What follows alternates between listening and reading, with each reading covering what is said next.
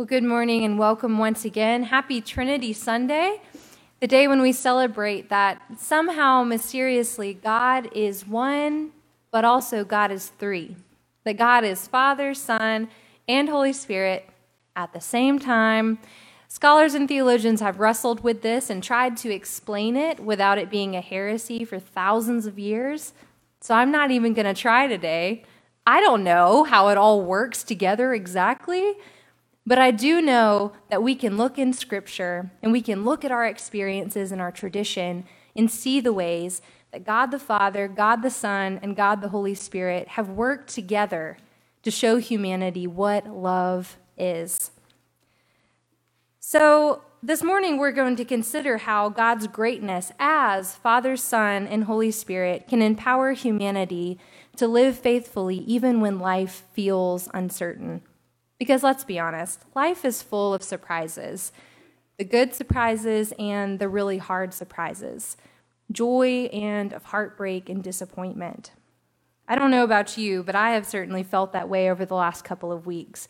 It feels like I've been on a seesaw of sorts. Things have been really good and then really hard and then incredibly disappointing and unbelievably hopeful, all at the same time. So for me, it all started 3 weeks ago on a beach trip with Micah's family. This is a beach trip we planned in December. Our family and Micah's sister and her family, we went in on this condo to get them all together. They all live in Huntsville, and we have 2 nephews. One is 3 and one is like 6 months. So it was really special for us to get to spend that quality time together, and the weather was perfect, and we were all together. That was the most important thing. But I was having a really hard time being fully present because when we planned this beach trip back in December, we couldn't have known the transitions that were ahead for our church musically with our Ascension service and then coming up in here in our traditional service. And so, I don't know who all knows this about me, but leading worship was my gateway into church leadership. I love to sing and play guitar. So when the need arose to step in and kind of organize the team for a few weeks, I was excited to do it. But it also is a lot on top of all the other things. So while we're at the beach, that happened to be the first weekend that we have with this new Ascension team. So while I'm trying really hard to be present, playing with my nephews, playing card games with my father-in-law, my mind is reeling with all of these questions, like what if something goes wrong? What if the technology doesn't work? What if the slides are out of order? All these things that I've never really thought about before at this particular church all of a sudden came to the forefront of my mind. Well, fast forward a couple hours into Sunday morning, and everything went off without a hitch. I mean, we had a couple of things here and there, but altogether, God was glorified. We felt the presence of God in that space. And the service has continued. We have so much talent within this church, musical talent. And it has been a joy to sit back and watch it unfold. And then naturally, the very next week was the week, again, a long time ago that Micah and I planned to be out. And so I felt like I was abandoning the Ascension service by being away on Memorial Day weekend, but we had flights booked to Montana. We were going to Glacier National Park. And so we put all of our faith and trust in the amazing people that were still here. And guess what? It worked again. God continues to show up, and God continues to be glorified and worshiped in this service. So we went on the trip. Mike and I went on the trip with our 2 best friends to Glacier National Park, and we hiked and we biked. We saw 2 bears from a safe distance, didn't have to use our bear spray. We saw lots of chipmunks and deer. We saw the biggest lake west of the Mississippi River. We saw waterfalls. We hiked through snow in May. I mean, it was incredible. It was so rejuvenating and refreshing. And so we're sitting in the airport on Friday afternoon, and one of those downswings I'm talking about happened. Micah got a phone call, and I could tell immediately it was not a good phone call. I don't know if you all know the amount of troubles that his church has been going through, Sprinkle Avenue United Methodist Church. They have been out of their building for almost 2 years now because of damage from Hurricane Sally, and then they found termite damage, and then they got more water damage. So they've been meeting at Westside UMC, and that's been okay. They've been trucking along. They're grateful to have a space. Well, within the last 3 weeks, their choir director died, and their organist and pianist have been in and out of the hospital, leaving them with no musicians at all. So each week, he's been trying to scramble to find someone to come and lead them in the musical part of worship, because it's so important. But even with all of that, there was one thing that they were holding on to, one glimmering hope that was carrying them through what can only be described as a miserable season. They were supposed to host these interns this summer, these college interns from all over the United States through a program called Quad W. And while we're in the airport, Micah gets the call that the site is not going to make in Mobile. It was absolutely devastating. Before we left for that trip on Montana, we had spent an entire day putting together the beds, setting up the showers, putting out the TV, the carpets, the ping pong table, all the things that were donated by people in our district, hoping and praying that this church would have a win and be able to celebrate God's greatness through this intern program.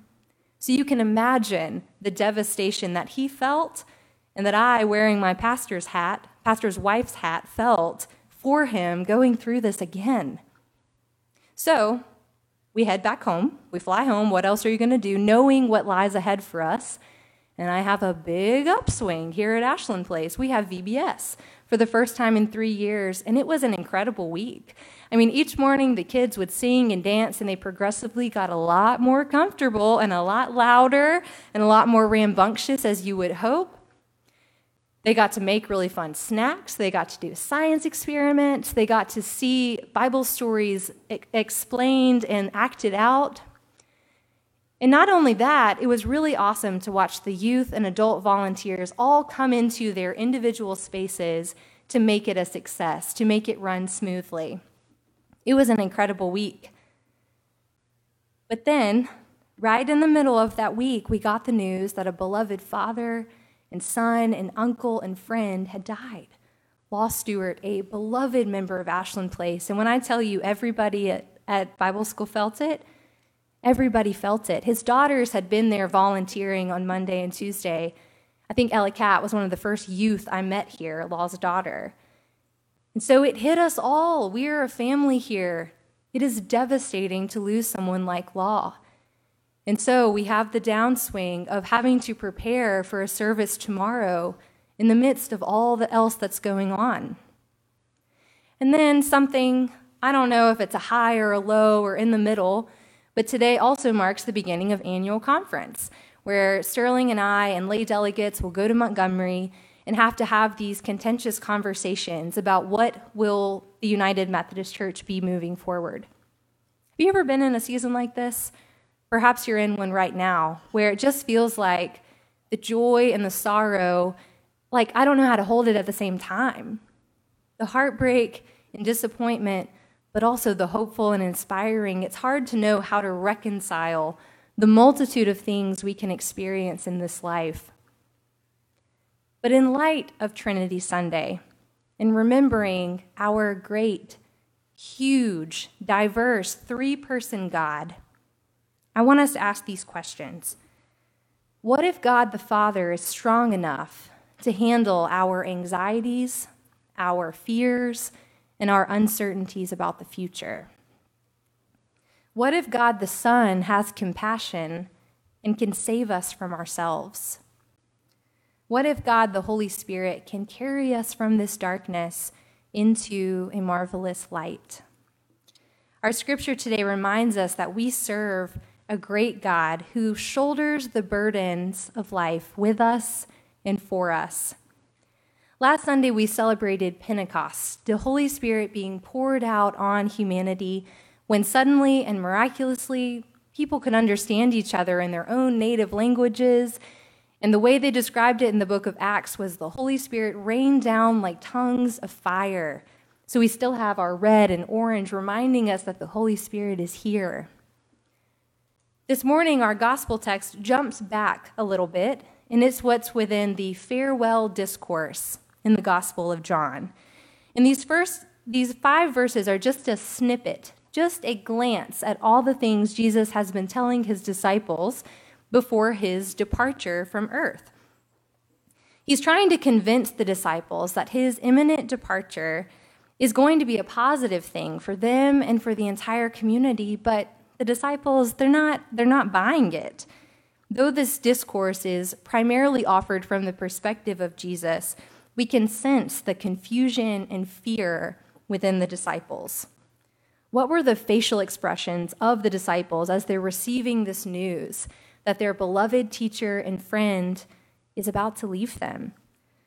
What was their body language as Jesus repeatedly tells them that he must go? What tone did Jesus take as he offered these words?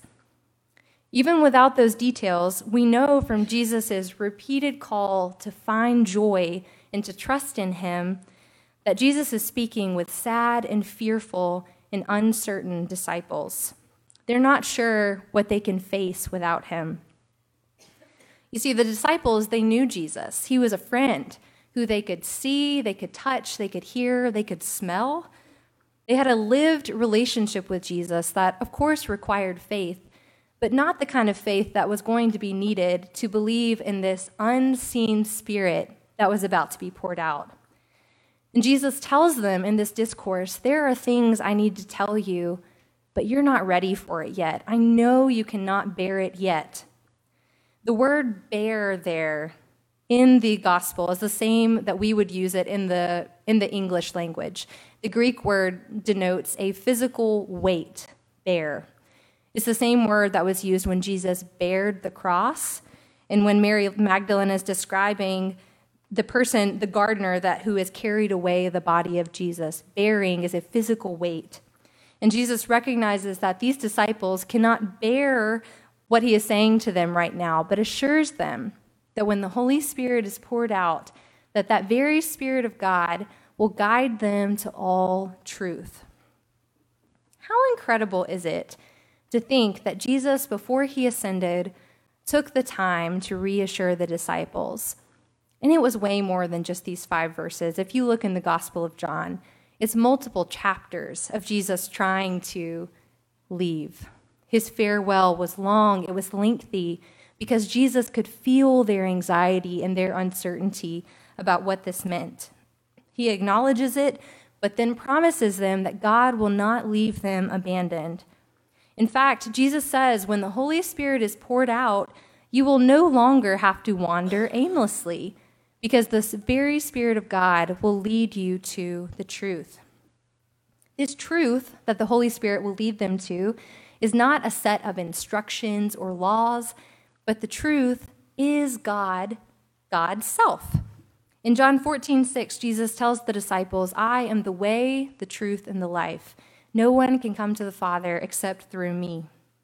The Godhead, Father, Son, and Holy Spirit work together to lead us to understand God's love more fully. You know, the entire week of VBS this week was about God's monumental, great, huge love.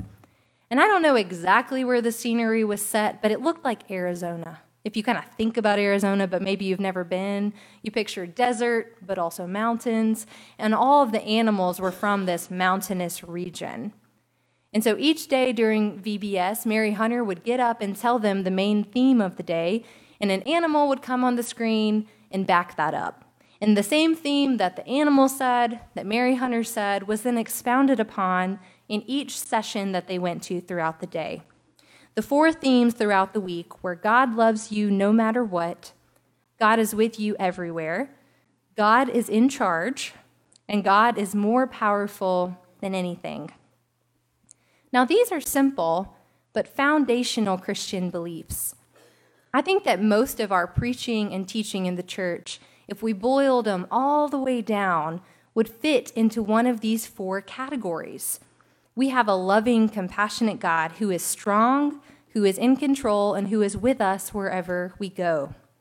Honestly, if the whole world could grasp those 4 points and live into them, the world would be a lot closer to the one God designed it to be. But there's even more to learn. You know, these VBS themes have to be curated for kids K4 all the way to, fifth grade, and also for the youth volunteers and the adult volunteers. And so I think about those K-4 students who perhaps it was their first time at VBS. Perhaps they do not yet know that the same God who created the heavens and the earth by speaking it into existence, who created us from dust, is also the same God who willingly took on flesh, came and lived a human life, died on the cross so that we could be reunited in eternity. And that same God is the one that was poured out on Pentecost and can live inside of us, guiding us throughout our lives and connecting us to people throughout the world. By God's grace, those children, and all people, will one day know and love the whole Trinity, the mystery of God above us, the good news of God beside us, and the power of God that lives within us. At the closing canyon each day of VBS, Mary Hunter would walk around with the microphone and ask, "Where did you see God today?" And all their little hands would shoot up, because who doesn't like to talk into a microphone in front of all your friends? They would say things like, "In my friends, in the games, in the trees outside, in the starburst Miss Camille gave me, in the animals we see, everything." And isn't that the point? That there's no wrong answer. Our God is so big and complex and mysterious, but present, that truly, if our eyes are open and our heart is open, we can see and experience God in all we do. We can feel God in the darkest of pits, and we can see God's goodness at the top of the mountains and everywhere in between. Our challenge amid the multitude of experiences we encounter in this lifetime is to remember what God has done before and know that that's the same God who's with us now. Far too many of us carry around heavy loads of anxiety and stress about the evil, the injustice, the hurt and loss we experience in this life, and rightfully so. But friends, we were never meant to bear these things alone. Our God is big enough to create, to redeem, and to sustain all of us through all the things we experience in this life and in the one to come. So perhaps it's possible to shift our thinking. What if God, our Creator, can make beauty from ashes once again? What if God, our Redeemer, can reconcile all that has been broken? What if God, our Sustainer, can carry us through impossible situations? Friends, God has been faithful before and will be faithful again. I don't know how God does it. I don't know how God the Father, Son, and Holy Spirit create, redeem, and sustain all at the same time. But I am grateful for the reassurance Jesus offers in this passage today, that in a world where worry, anxiety, and uncertainty are all around, that we have a huge, great, monumental God who can bear it all with us. May we be people who believe in God the Father, God the Son, and God the Holy Spirit, who can bring peace and comfort unimagined. Amen.